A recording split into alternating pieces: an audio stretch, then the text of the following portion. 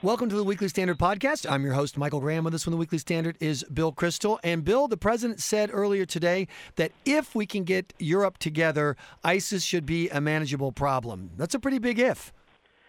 Yeah, it's a big if. Depending on the international community, has not been a recipe for success in foreign policy over recent decades. Even when we've assembled a coalition, it was with U.S. leadership, not U.S. Leading from behind. If we're even leading from behind anymore, we just seem to be following from behind these days.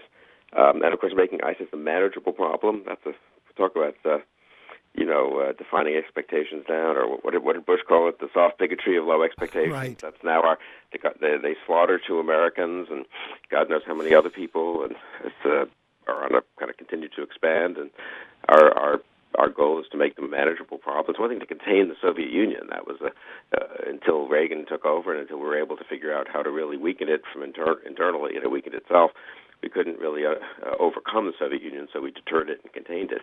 It's pretty pathetic now that our position towards ISIS is deterrence and containment, and if that.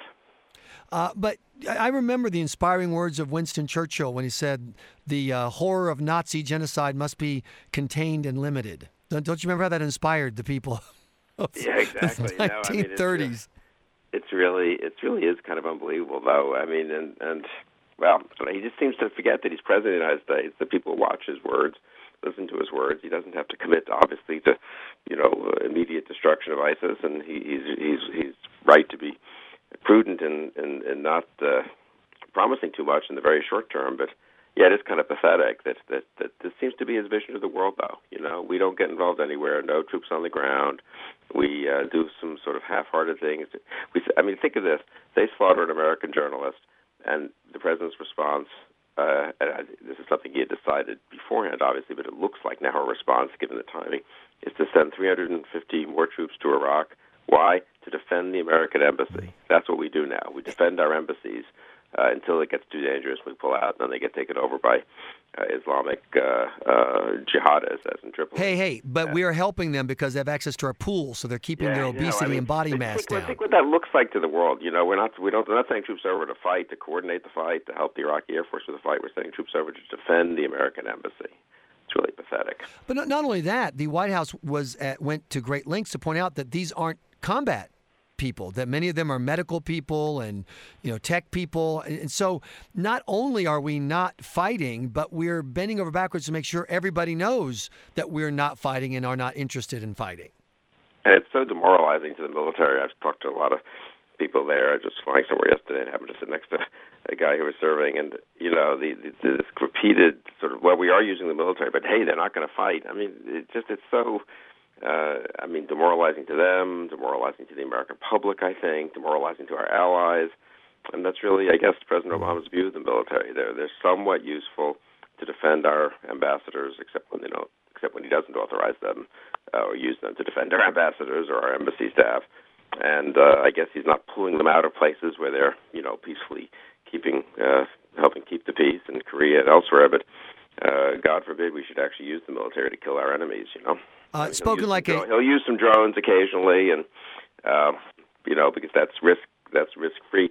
But we're testing the proposition. We're testing the proposition of what the world looks like with America in retreat, and it's really a pretty ghastly sight. And 2 more years of this guy as president, it concerns me more than anything else right now in the public sphere. Bill Kristol, I can hear people screaming, typical neocon, wants to go fight, wants to go get other people's sons killed. You haven't learned your lesson from Iraq and Afghanistan.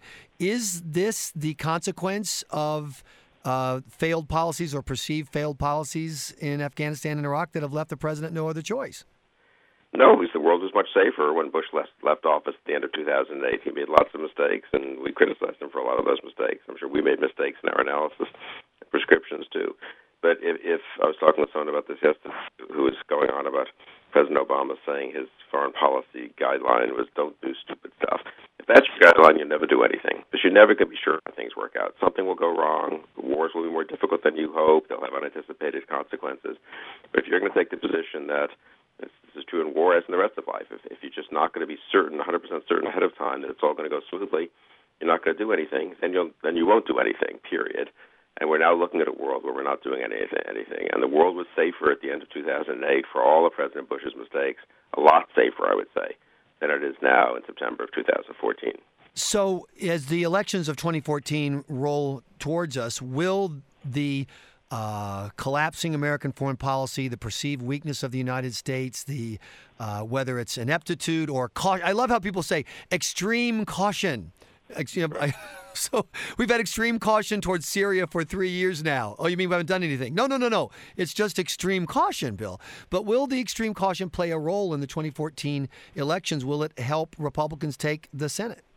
Republicans are counting on President Obama's low approval rating, helping them, and there's some evidence that that's a pretty good predictor of an off-year election. And obviously his low approval rating is driven in part by the foreign policy collapses. People say it's the economy stupid. That's become such a mantra for strategists of both parties. The truth is the economy is a little better than it was a couple of years ago, and President Obama's numbers are a lot worse. And that's because people are not solely motivated by macroeconomic indicators. They are very worried about their own economic situation, and I think they're right to be worried. The middle-class squeeze, I was looking at some data on this over the weekend, is worse, I think, than elites really realize. The failure to increase income combined with costs going up. I mean, people are feeling the squeeze, and that's hurting Obama. But foreign policy is hurting him, too. Having said that, and I think Republicans are probably going to win the Senate. Having said that, I am now, we have had an internal controversy about this with the Weekly Standard. Jay Koss will have a piece in the next issue suggesting there could be a wave election, a big election. That's the right way to think about it. I'm a little more skeptical. I just think there's no Republican positive agenda out there, certainly nothing bold, but not even anything, period. If you ask a voter, what is the Republican Party going to do if it takes over the Senate? Well, they'll stop some bad things Obama wants to do, which is good. But what's their agenda for dealing with the middle-class squeeze? What's their agenda, frankly, for dealing even with the foreign policy problems? They've been pretty silent.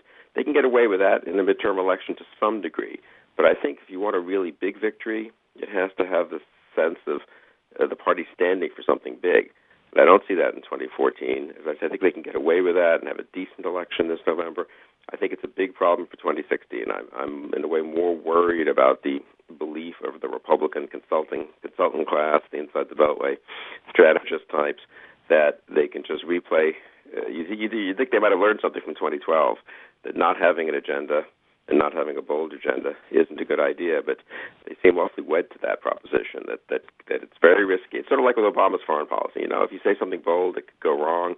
If you have an agenda, people will criticize it. So let's just do nothing.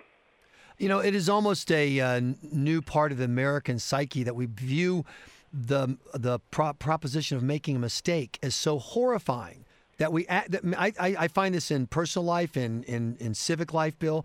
People would rather say afterwards, well, at least I didn't do anything wrong, rather than say I did something and I did some good and some bad. I made some mistakes. They're so fearful of being, accountable for making a mistake that inaction seems to be part of the new American ethos. Yeah, I think that's a really good point. I hadn't really thought of it in the broader perspective, but you're right. I guess this is why traditionally there were sins of omission as well as sins of commission, and sort of get to excuse yourself by saying, well, I didn't do anything affirmatively to hurt that person. I just didn't go out of my way to help that person, while he or she was being hurt by someone else. That is kind of our attitude in life much too often. Certainly the politicians have become so risk-averse, which I think incidentally means there's a huge market for a political figure, even in the next 2 months, but certainly in the run-up to 2016, for a political leader who shows a willingness to take risks, to say what he believes, not to be simply driven by the polls and trying to find the lowest common denominator to get 50.1% of the vote. Bill Kristol, thanks so much for your time. I really appreciate it. My pleasure, Michael.